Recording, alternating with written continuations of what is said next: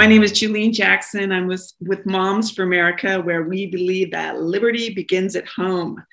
And when we gather together on Thursday evenings, we're not only Moms for America, but we are families for America. When mom and dad and grandma and grandpa revere the Constitution and our founding fathers and understand the principles of liberty and freedom and the miracles and stories of America, so will your children and so will your grandchildren. So welcome so much as we study the 5,000-year leap, this wonderful class that under these principles of liberty and freedom embedded in the Constitution in 1787, when that document was written, we literally took a 5,000-year leap, going from the horse and the plow and the ox and the cart to get around to literally putting a man on the moon within 200 years of the Constitution being written.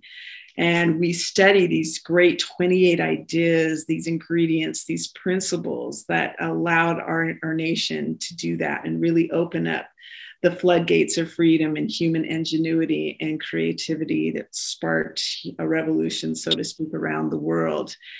So Al and I are in Maui with all of our children. We've been here since Monday. It's so much fun, but still, even in Maui, we're in pursuit of knowledge and faith and freedom and liberty.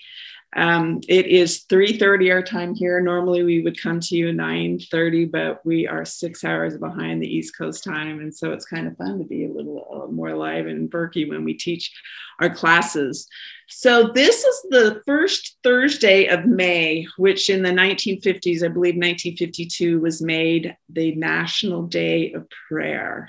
And so I don't know if you're aware of that. You probably are. And you have been pleading and praying on this day set aside in our nation, where the president is required by law to write a proclamation admonishing this nation to pray for families. You've probably been praying for your children, for this country, for its leaders. Ooh, it feels so divisive right now that the hearts of Americans will turn to good and to truth. And we can only do this. We can really only find truth in goodness in God and in his revealed word. And boy, the principles we're discussing today, 8, 9, and 10, talk so much about this. So I hope you have your 5,000-year leap student manual that you can get from kimbercurriculum.com. The thing I love about that student manual is you fill in the blanks and it has room to write notes.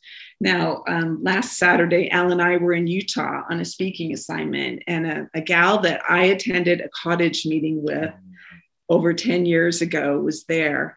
And when we began to meet those little mamas in Utah over 10 years ago, we didn't particularly know anything about the Constitution or even our history, but we started with the 5,000-year leap. And we had this student manual, and we just went through and filled in the blanks and then discussed every couple of paragraphs, and we taught one another.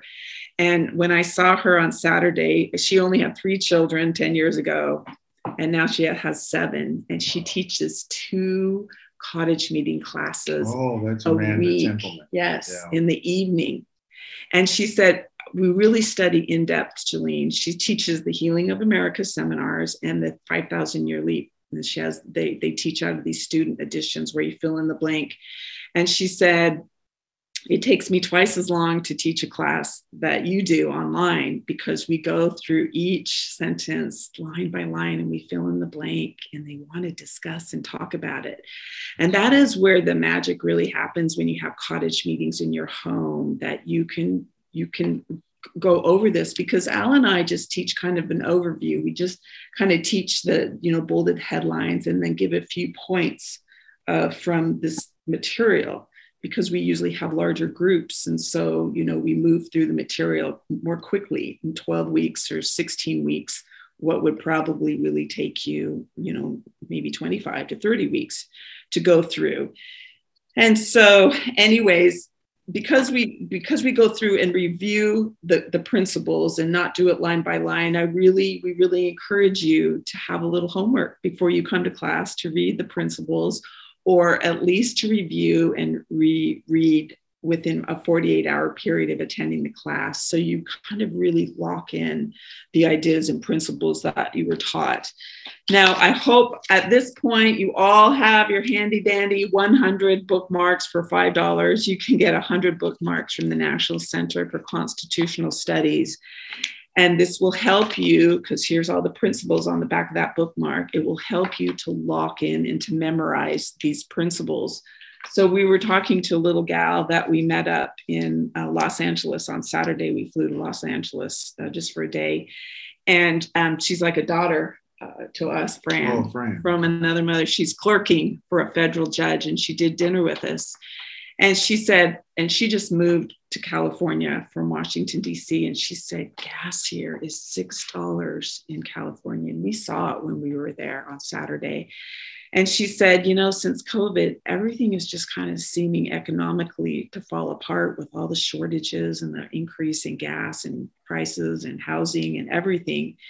And she said, you know, I'm starting to hear people blame everything on Putin for the shortages and the increases. And she said, and then we began to talk about, you know, leaders and how can we really trust leaders? And, you know, she doesn't necessarily trust mainstream media or, you know, the Ukrainian government, but how do we know, you know? And we had this discussion about virtuous leaders. And, you know, when you have morally based leaders, they just instinctively know that they lead under godly law. And that's how you have strong government. And that's how you lead and maintain good relations with other nations and with your people. And you know, the only way that you can do that is if people, you know, remain godly, because then they'll want to put in godly leaders that will lead according to God's law. And how do you have godly people and godly leaders? So as we were talking, you know, because we were trying to find what's the solution? Why are we in this predicament that we are? And I said, you know, you have to have religion in a society. There has to be a moral code of right and wrong. And you have to acknowledge that, you know, the creator of this expanse of humanity, you know, knows what's best for his children. And then we have to be responsible to, you know, to the supreme creator. And that's where the solutions lie. So as we had this discussion at the dinner table, whether she knew it or not, I wove in 5 principles. Those are the first 5 principles of the 5,000-year leap. So this is the power of these principles, that when you're having discussions with people and you're talking about the state of affairs, you can weave in, well, this is the solution. This is why we're in the predicament, and this is the solution. Mm-hmm. And it's an empowering and it's an elevating experience when you can weave in principles as people are talking about the problems of this day.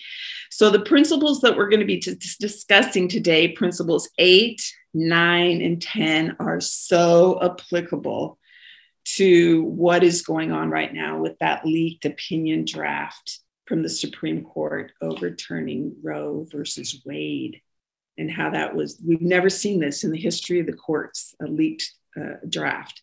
And no doubt it was done to incite fury and chaos and apply pressure to the justices. And boy, we're feeling such divisions, and we're all talking about this issue right now. And these principles are going to be really profound in helping you to elevate the discussion around what is going on right now in our nation. So Al's going to take it away with the 8th principle. Good. Thank you. Thank you, Jelini. So we're going to talk about the 8th principle, which is men are endowed by their creator with certain unalienable rights. And so as Julene highlighted, the topic of rights is front and center in public discourse now because of what's happened in the Supreme Court. So as I indicated in the first sentence of the Declaration of Independence, we hold these truths to be self-evident, that all men are created equal, that they are endowed by their creator with certain inalienable rights, that among these are life, liberty, and the pursuit of happiness. Life, liberty, and the pursuit of happiness. And these rights come from our creator. So it's all according to his law. So now we're arguing in the public discourse now about civil rights and inalienable rights. And, you know, one side sees rights as I get to do whatever I want, irrespective of the creator. And the other side is saying, well, no, you don't. We actually have God's law that we need to live by and adhere to. So the Declaration of Independence recognized the endowment of unalienable rights by a creator upon mankind. So what does unalienable mean? Sometimes it's spelled inalienable, but I have it here unalienable. What does that mean? What exactly is a right? And how can we know what our rights are?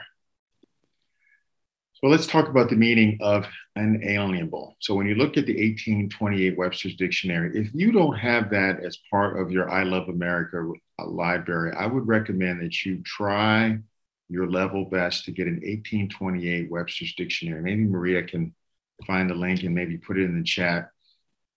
But the definition, because those definitions are basically what the founders used, because words have changed their meaning over time, which has been done by design. And I've heard that if you can change 5 words every year, you can change the course and direction of our country away from self-government and a Republican form of government to a socialistic government if you can change the meaning of words. And so when you go back to the 1828 Webster's Dictionary, not alienable, that cannot be alienated, that may not be transferred as unalienable rights. Kind of confusing. When you jump down to the last part there, it says unalienable means that something cannot be transferred or violated by force, favor, neglect, or any other arrangement. These are rights that come to you from God. And it's your behavior that forces you, not forces you, but inevitably means that you give up those rights, and they can be taken and given by the Creator, and that's God. So when you look at inalienable rights, they are the category of rights that cannot be infringed without the violator coming under the judgment of God. These rights are unalienable because as God granted them, only He can take them away. So then in our manual, it highlights a list of inalienable rights because the founders only highlighted life, liberty, and the pursuit of happiness. So one of the rights that they did highlight, what's in our manual, is that we have certain other rights that are called vested. And these are rights which are created by the community, state, or nation for our protection or well-being. However, they can be changed at any time if the lawmakers feel like that, feel as though they should be changed. So an example of a vested right might be the right to go hunting during certain seasons or the right to travel on a public highway. Note that the government can change both of these rights or prohibit them altogether. The region could be declared off limits for hunting, or a highway could be closed. So those are vested rights that are involved with the government. But here are some unalienable rights that are listed, and you can find them in the first 5 books of Moses in the Old Testament. And these are some that the founders did not include, but these are rights that we have that come from God. The right of self-government, the right to bear arms for self-defense, the right to choose a profession, the right to choose a mate, the right to enjoy the fruits of one's labor. Julie and I were just talking about that just a few minutes ago. It's hard to enjoy the fruits of one's labors if the government is taking half of what you earn. The right to privacy. And a lot of these that are listed here are also highlighted in the Bill of Rights, which is a prohibition against what the federal government cannot do. So when it talks about that Congress shall make no law, those are prohibitions on the federal government. God is perfectly just, which means after giving us a commandment, He gives us the right to do anything that is necessary and proper in order to keep His commandments. That means that every right is associated with the commandment. When God gives a commandment, we know that we have the inalienable right to keep that commandment and do anything that is necessary and proper in order to be obedient. So what do I mean by that? So the Lord commanded Adam and Eve to multiply and replenish the earth. So the inalienable right associated with that commandment is, guess, the right to choose a mate, according to his law. The Lord commands us also to pay tithing. And what is the inalienable right associated with that? The right to own, develop, and dispose of property. Pay tithing on the property that you own. And then we've got these inalienable, what I like to call inalienable wrongs. This whole notion of rights to do whatever you want to do. The right to life is being attacked in the public discourse today. And we were listening to a podcast the other day, Jelena and I were, and there have been 60 million abortions since 1973. Half of that number are Black babies. 30 million Black babies since 1973 have been aborted. There are only 7 countries that allow abortions after 20 weeks, and we're one of them. And we're in good company with North Korea and China, and we know what kind of government they run. So then you've got this whole notion of what's happening in the Supreme Court in this draft decision, all the lies that are associated with what the court hopefully will do, which will be able to return the decision of abortion back to the states where it belongs to begin with, where the states have the right to decide their own standards of morality, decency, and safety. So it's not going to end abortion for those who are screaming that it is. It basically takes it from a federal issue down to a state issue. Anything you want to say about that before I move on? So what would you say if people said, oh, well, and we have an inalienable right to choose who we want to marry. So therefore, if I'm a man and I want to marry a man, that's my inalienable right. What would be your rebuttal? I would say, well, that, sir, is an inalienable wrong, because that a right to do something that's immoral is not an inalienable right. It goes back to what we talked about, that inalienable right gives you what is necessary and proper to keep the commandments of the Lord.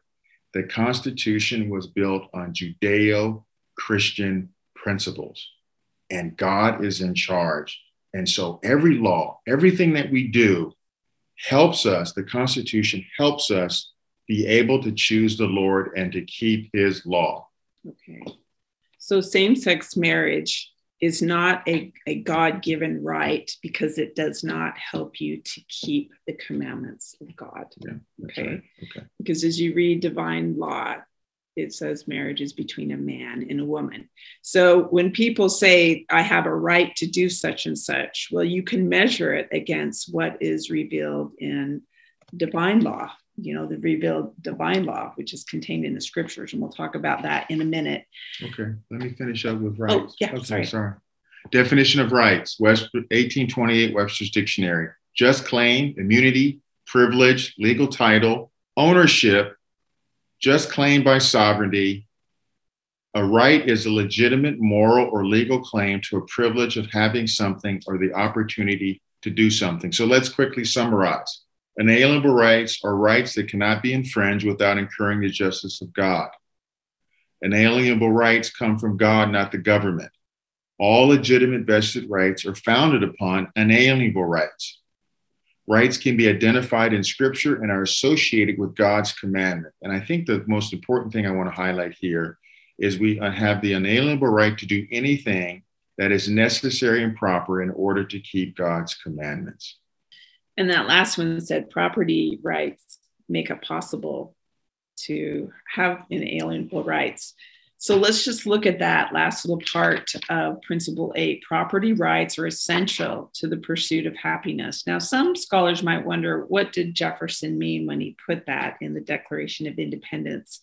The meaning of that phrase was well understood in that time. Some people will say that Jefferson was sensitive to the issue of slavery. So he didn't want to enshrine slavery by saying property, right, meaning maybe the South would have implied slaves were part of property. Right. So that was actually Ben Franklin who made that suggestion. To remove to change it to pursuit of happiness as opposed to property. Okay. Because it originally said property. Yeah, like right. And all the enlightened thinkers of their time said the 3 natural rights. One of them was property. So they all understood this pursuit of happiness was another way of saying the right to be able to own your labor, to own your stuff, to own your property without it being confiscated. And John Adams puts it very clearly when he says, all men are born free and independent and have certain natural, essential, and inalienable rights, amongst which may be reckoned the right of enjoying and defending their lives and their liberties, and that of acquiring and possessing and protecting their property, that of seeking and obtaining their safety and happiness. So you can see how they could pull the pursuit of happiness is the means of being able to acquire, possess, and protect that which you've worked so hard to acquire. And Blackstone, a contemporary of the founders, really, who was started the first law school in Oxford, lived from 1723 to 1780, talks about the three great natural rights as well. He said they are the three primary principal rights of personal security, the right of personal liberty, and of private property. And this life and liberty are only secure as long as the right to property is secure, is the 14th principle, which we will talk about in 2 weeks. And this idea of an inalienable right, being able to own your property, was instituted into state constitutions. In Pennsylvania, it talks about life and liberty and acquiring and possessing your property. And so this idea that was a part of it, God-given right to own the things that you work so hard for. And Frederick Bastiat, who wrote that wonderful book, The Law, that small little book, who was a French writer and studied, Adam Smith's free market principles, in the Bastiat book, The Law. And there's the Tuttle twins, those children books that kind of take complicated ideas and put them in really cute illustrated. They actually have The Law, Tuttle twin. So I would recommend getting that book first, becoming familiar with those ideas, and then to read Bastiat's book, right, which is we know the author, Connor Boyack. Yeah. Connor runs Libertas Institute in Utah, and he's one of the first people I went to go see when I ran for office to get his support. Yeah. Smart guy. When Al ran for the state senate in really Utah. So those Tuttle twins we'd recommend, and he has a book explaining illustrated version of Bastiat's The Law. Now Frederick Bastiat, from 1801 to 1850. And in his book, The Law, he talks about how our private property should be protected under the law, not plundered. We shouldn't be able to plunder other people's properties or acquire or take away life, faculties, and production. In other words, he said, individuality, liberty, and property. This is man. And in spite of the cunning, artful political leaders, these three gifts from God precede all other human legislation and are superior to it. So how do we protect these God-given rights from the heavens? Well, the 9th principle tells us to protect our rights, our God-given rights. God has revealed certain principles of divine law. Okay, so we weigh what our rights are based on what God has said they are. And they come in the form of revealed divine law. And so it's so interesting right now. So many people are saying, well, government should protect my right to abort a child. But we know that that's simply not a right that you have. I mean, it's a thou shalt not kill in the 10 Commandments. It's number 6. That's not a right that you have to decide when to snuff out life. So according to God, our God-given rights are the thou shalts. And like Al said, are the inalienable wrongs are that thou shalt nots. So any law that goes against our inalienable rights, that natural law, that's God's law, that our, the order of the universe is founded upon our creator, his laws, any laws that are based against natural law, God's law. Cicero, remember that ancient thinker that our founder studied? He said it would be a scourge to humanity. And a scourge to humanity to incorporate laws that are contrary to the creator's laws would justify, I think, the heavens to curse and to get to condemn those people. So, revealed divine law is not what the Supreme Court says or what legislators say. It's what God says. And William Blackstone, who was an English defender of common law, he lived from 1723 to 1780, kind of a contemporary of the founders, and they read his writings. He pointed out that the Creator is not only omnipotent, meaning all powerful, but he is of infinite wisdom, and he has laid down only such laws as were founded in those relations of justice that existed in the nature of things. And he said, these things are eternal and they're immutable laws of good and evil to which the Creator himself conforms to. And amongst them are these principles, Blackstone says, that you should live honestly, that you should hurt nobody, viable or unviable, and we should render to everyone what is due. Now, Blackstone said this. And he also said sound principles of law today are based on God's law. It was necessary for God to disclose those laws to man by direct revelation, Blackstone said. Isn't this interesting? Look at this quote here under sound principles of law are based on God's law. Blackstone said, the doctrines thus delivered, we call the revealed or divine law, and they are found only in Holy Scripture. Okay, This is what Blackstone said. These precepts, when revealed, are found upon comparison to be really a part of the original law of nature. Okay, and they tend in all their consequences to man's felicity or man's happiness. That's what felicity means, happiness. Isn't that interesting? So there he says it. The revealed divine law can only be found in Holy Scripture. So an analysis of the essential elements of God's code of divine law is then designed to promote, preserve, and to protect our inalienable rights, like Al was saying. I really like that paragraph under here that says this divine pattern of law for human happiness requires a recognition of God's supremacy over all things. And then it gives a really nice little rundown of God's commandments, the 10 commandments. And embedded in there, it says that human life is to be kept sacred. All right. So thou shalt not kill means human life should be kept sacred. It's so interesting. We have a 27-year-old daughter and a 22-year-old daughter. And we've been talking about this the last few days, how, that leaked opinion has overturning Roe versus Wade. And everyone is talking about abortion again. And my 22-year-old daughter said, Mom, I never believed in abortion. Certainly you didn't raise us to believe in abortion. But she said, it's just so crammed down my throat in college, my body, my choice. I just didn't really speak up or out against it. But a few months ago, one of her former roommates got pregnant out of wedlock.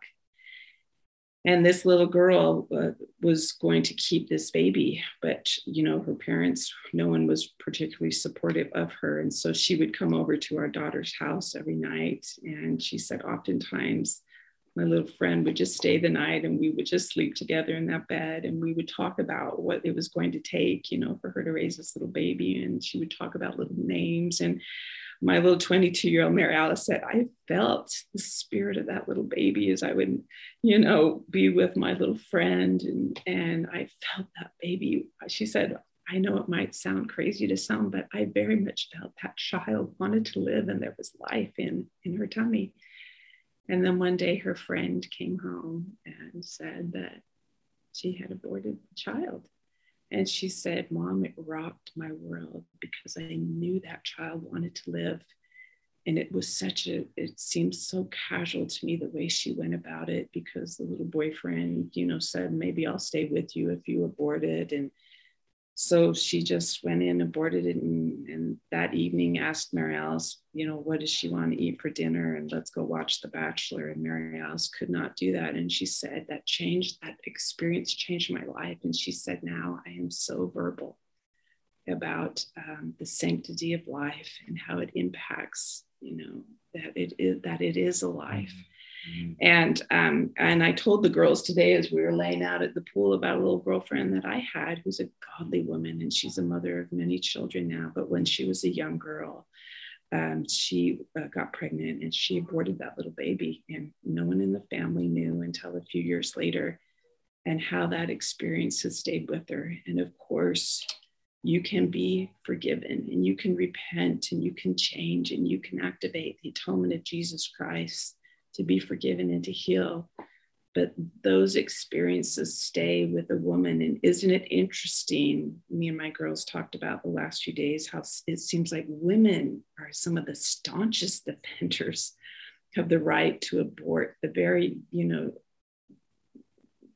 souls, the women that give life are the greatest defenders to accept and to be proponents and to legislate this kind of thing into law. And what a scourge to humanity it has been since abortion has been legalized. And I saw something that the Obamas put out on Instagram a few days ago.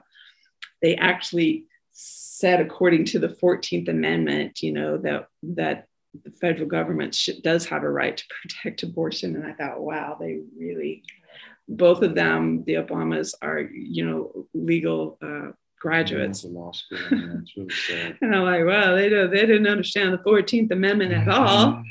And you need to take our Healing of America seminar. So we really hash out what the 14th Amendment was. But they said that most women who get abortions do not do it casually. And my little daughter said, Mom, it was such a casual thing that my friend decided to spur of the moment to go in and abort that baby and to move forward almost like nothing happened. And I thought, yeah, I don't think when the Obamas said most women don't do it casually, I think most women probably do. And so, to make a mockery of God's law by, the God of the universe who created us, who loves us, who understands what brings his children the greatest joy, for us to say, no, we know better. It is okay to kill one another when we deem it convenient. That is making a mockery of the God and of our God and of natural law, and it will be our undoing, because God will not be mocked. Okay, Al, so you take it on. Thank you. So that reminds me of a story when I was a lay minister back when we lived in DC, and a young woman came to me who became pregnant, and we prayed about it, and she decided to carry that baby to full term and give it up for adoption, which took a lot of courage on her part. Didn't have a lot of support from home. She was out here in DC by herself, but went through the process and did it, and gave that baby to a family, a mom and a dad, and I think still is involved in that kid's life. In fact, she went on to get married to the right guy and have her own family. So it does work. So the next principle we have is divine law endows mankind with unalienable duties, which I had not any idea about until we started reading the 5,000-year leap, unalienable duties as well as unalienable rights. So there are two kinds of duties. There's public and private. Public duties relate to public morality and are usually supported by local or state ordinances, which can be enforced by the police power of the state. Private duties are those which exist between the individual and his creator. These are called principles of private morality. Benjamin Franklin talked a lot about this. In a sense, we could say that our unalienable duties, both public and private, are an inherent part of natural law. They contain a responsibility imposed on each individual to respect the absolute rights or the inalienable rights of others, allowing people to have what is necessary and proper to keep the Lord's commandments. And it goes back to that love one another principle that Jillian highlighted. So here's some examples of some public and private duties. And keep in mind that it's all based on a republic, which we are. We're not a democracy that's based on feelings. We're a republic that's based on rule of law or God's law. So here's some public and private duties. The duty not to take the life of another except in self-defense.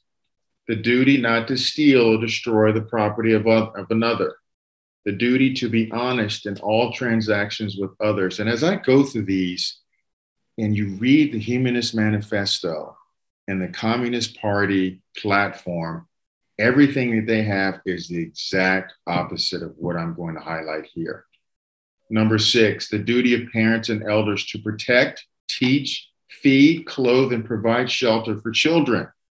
In a socialistic communist environment, it's the state or the government that wants to take that responsibility. And we see that today in our own public government schools. They're taking over the responsibility. Now kids can go get breakfast, lunch, and dinner at a school, taking that responsibility from the kid. They want to turn the schools into parents. Number 9, the duty to provide, insofar as possible, for the needs of the helpless, the sick, the crippled, the injured, and poverty-stricken. Unfortunately, we have abdicated that responsibility to the government when we need to be doing those things personally, helping out and reaching to the poor and needy. That was not supposed to be a federal government or even state government assignment. 14, the duty to maintain the integrity of the family structure. Man, strengthening families is exactly the solution to the problems that we have today. It cures the ills of abortion. Marry the father, marry the woman, find a way to get married, gun violence, suicide, all the things that we are struggling with as a society. Strong families would have a lot to do with strengthening our children and each other. 15, the duty to perpetuate the race. We're beating a dead horse here in terms of abortion, but that doesn't perpetuate the race. The duty to perform civic responsibilities, to vote, assist public officials, serve in official capacities when called upon, stay informed on public issues, volunteer where needed. So the creator, superior law of criminal justice, is so cool as we study this. And it all involves this whole notion of reparation to the victim, and it's biblical.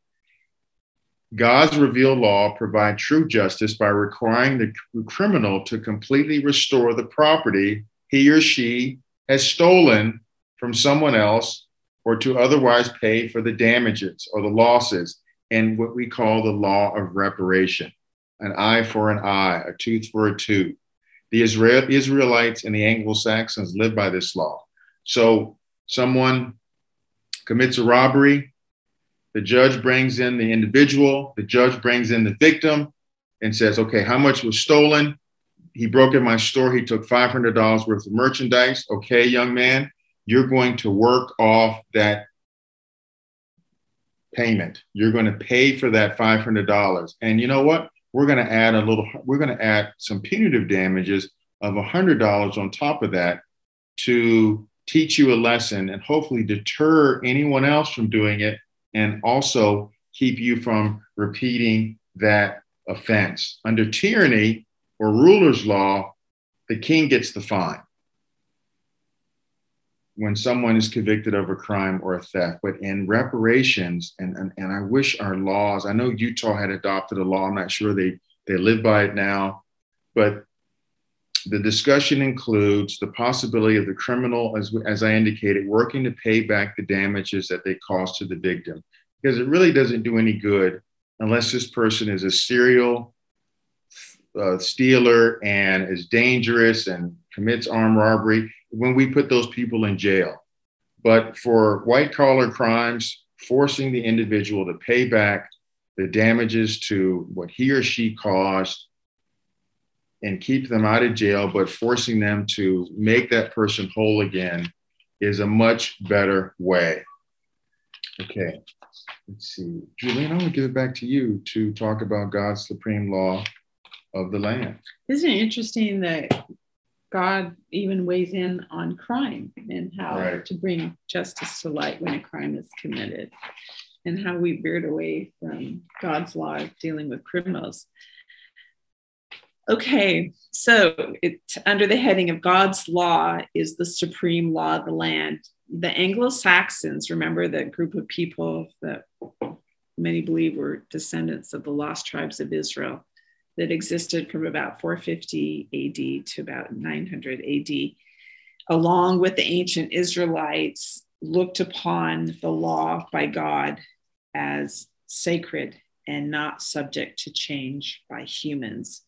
To most Anglo-Saxons, the law was either divinely inspired or one of their ancestors of such antiquity, olden days, that it was unthinkable that they would change this people's law, this common law. Natural law constitute eternal principles.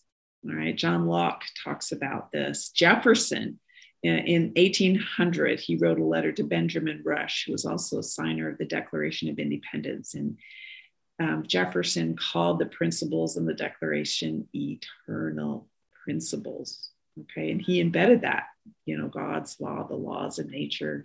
He mentions God 5 times in the Declaration and these principles as being eternal. He writes that in this is his letter. And actually, it's inscribed in the Jefferson Memorial in Washington, D.C. In the memorial, it talks about these principles were to be eternal. So even when the English Parliament began to write new statutes dealing with problems that might not have been mentioned in ancient laws, it was still required that none of these new laws were to contradict the provisions of divine law. And John Locke, that English thinker and philosopher and writer that the founders studied and wove his ideas into the formation of the Declaration and the Constitution.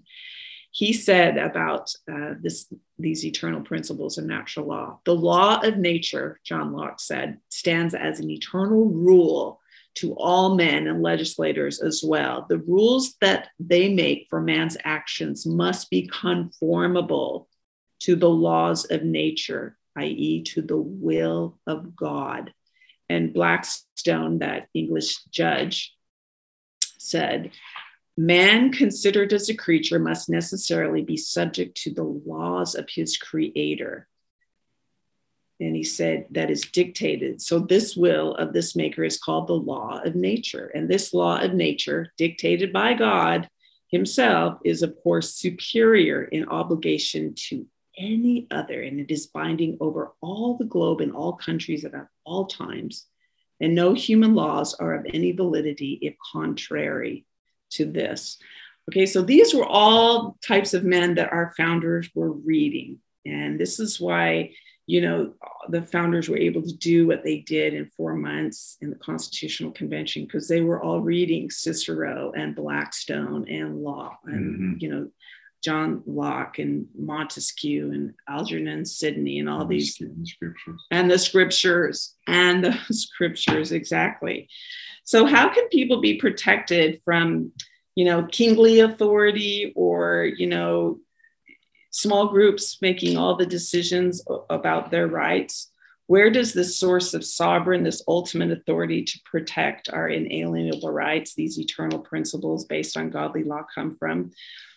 Well, the 10th principle, the founders felt very strongly about this. The way that we protect these God-given rights is by the voice of the people. Voice of the people have the say. The God-given right to govern is vested in the sovereign authority, that ultimate authority of the whole people, the majority, okay? Not in the hands of a justice, not in the hands of leadership of the legislators behind closed doors, certainly not in the hands of a monarch that most people throughout history have been a product of the divine right of king. I'm entitled from God to rule. It's so interesting. Al and I are watching Victoria. It's a 3-season, so there's about 36 episodes of Victoria. We've been falling asleep on it because we watch it we're 6 hours behind. Anyways, we're having a hard time staying awake. Mm-hmm. But it's so interesting to see Queen Victoria, the queen. She was the longest standing queen from 1837 to 1909. And 200 years earlier, they had morphed from this monarch kind of rule where, they felt they governed the people by the divine rights of king. And then the Glorious Revolution took place. But before that, to get to that point where, the prime minister and parliament began to represent, and confer with the queen, but she wasn't the ultimate, say. She was in that movie, Sugar Watch, and she was right. No, she confers, because at that point. That's right. The prime minister and she confer, but she has a say.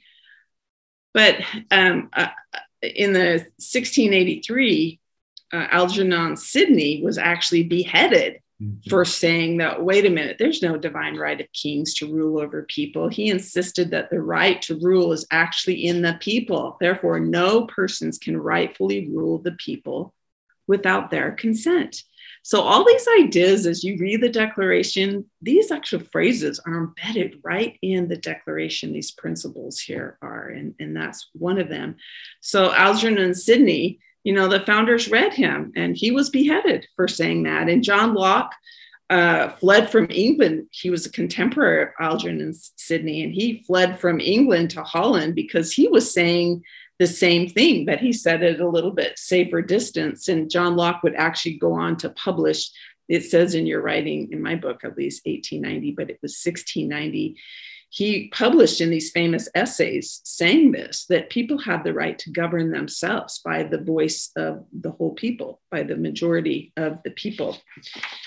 Okay, Al, I'm going to take it over to you. So we're going to wrap it up here. The view of the American founders. So there was no place in the Constitution or the founders' thinking for this notion of divine right of kings. In fact, they saw public servants, people serving in public office were to be servants of the people. Man, we really don't see that today, do we? I mean, they feel as though they've been in office for 30, 40 years, that they have gone from serving the people to us serving them and legislating by the whims of men as opposed to operating in a real republic. Yeah, we are really upside down from what the founders have given us, but we can put it back if we understand these principles and continue to teach principles and shore up what goes on within the four walls of our home. So Alexander Hamilton said that the fabric of American empire ought to rest on the solid basis of the consent of the people. In Massachusetts in 1776, they wrote, "It is a maxim that in every government there must exist somewhere a supreme, sovereign, absolute, and uncontrollable power, but this power resides always in the body of the people, and it never was or can be delegated to one man or a few. The great Creator has never given to men a right to vest others with authority over them, unlimited either in duration or degree." So when you think about the Declaration of Independence, we hold these truths to be self-evident, meaning according to nature's law, we hold these truths to be self-evident, that all men are created equal, that they are endowed by their Creator with certain inalienable rights, that among these are life, living, and pursuit of happiness, that to secure these rights, governments are instituted among men, deriving their just power from the consent of the governed. So there you have what the proper role of government is. The government is there to protect our rights. And as we talked about last week, not provide equal things, and all power is with the people. That's why it's so necessary that we have a moral and virtuous people, so they can elect moral and virtuous leaders. That's the only way that this is going to work. And there's a pattern and a theme written through and woven in the Declaration of Independence and the US Constitution, which was built upon Judeo-Christian principles and values. And so to summarize again, the inalienable rights are rights that cannot be infringed without incurring the justice of God. Unalienable rights come from God, not government. We have the inalienable right to do anything that is necessary and proper in order to keep God's commandments, and that property rights make all other rights possible. Okay, Julian, over to you to summarize. Right. I think you were actually going to summarize, but that was good. That was the summary. That was my summary. Now you summarize your summary. I think that's going to do it. So can you see that what we're studying right now is so applicable to narrative and the argument that's going on about this breach of the Supreme Court coming forth with this leaked document. And really, it's miraculous that Roe versus Wade is being overturned, and it's going to be, sent back to the states, and that's what the founders intended, that if the Constitution doesn't address certain issues, it's to go back to the states and to the people respectively to figure it out. That's what Amendments 9 and 10 says. Limited and carefully defined powers to the government, and all others are to be determined by the states. Mm-hmm. And yes, abortion is evil, and it is very contrary to God's law, and thou shalt not kill. But nevertheless, those kind of decisions were supposed to be had. And if, you want to have the liberty to have an abortion, then you move to a state that legalizes it, because there will be states that don't want that, And so we are going to talk about principles 11, 12, and 13 next week, that the majority of the people can abolish or alter. That's probably what we do in this day and age, alter a government that has become tyrannical. And how do we alter a government? Well, we vote. And that power, that God-given right is given to us. Therefore, the right to have fair and honest elections is a God-given right. Correct? It's a God-given right we can anticipate when we go and vote that, the voice of the people, the majority, will prevail. And then we're going to discuss principle 12, that the United States is a republic, which a republic is a representative government based on self-government.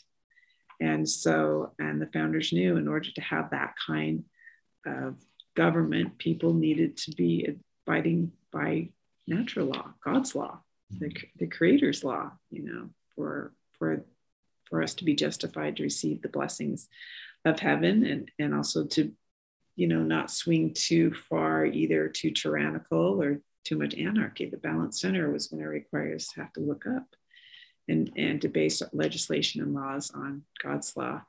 And principle 13 will discuss how the Constitution, the founders knew, needed to be structured to protect the people from the human frailties of its rulers. So right now, many of our leaders have been saying, yeah, you have a right. Governments should protect your right to abort, children. But that is not the rule of law in the Constitution. The Constitution does not address that issue. It's to say those things, those kind of issues that are not in the Constitution need to go back to the states, and the states need to weigh their legislation, we're told, upon godly law, what we studied today in these principles. So as you really ponder principles 8, 9, and 10, let that give you the basis and talking points to discuss the issue of the day right now. What we're seeing is going on, because those little Supreme Court justices, this leak was done by design to incite fury and chaos and put pressure on these justices to possibly change their decisions, because the opinion is not actually supposed to come out for another month to 2 months. So imagine the pressure now that is being felt. It's almost as if they have a draft and they've made a decision, they should release it as soon as possible. Yeah, because now everyone knows. I saw one of the little mamas that attends our class. She's the state liaison for Virginia, Tyler Atta. I saw the letter that she wrote refuting her legislator, Elmer from Virginia, and how he's saying, that women have a right for abortion and that we should protect this right. And I'm like, oh, it's not a right. It's not a right. So, and And she wrote just a beautiful letter countering that and wove in some of these ideas and principles that she has learned as she's come and attended the cottage meetings. But I mean, there are people, can you see why these principles are going to be some of your best friends? Because they'll rise up in your hour in need when you're really being put to the test and you need to defend, God's law, and you want to do it with strength and authority and conviction. And these principles are that, instead of just tit for tat going back and forth, in emotional argument. And so, okay, so that is our homework, is to study principles 11, 12, and 13, and to go back and reread and ponder and fill in those blanks if you didn't, principles 8, 9, and 10. So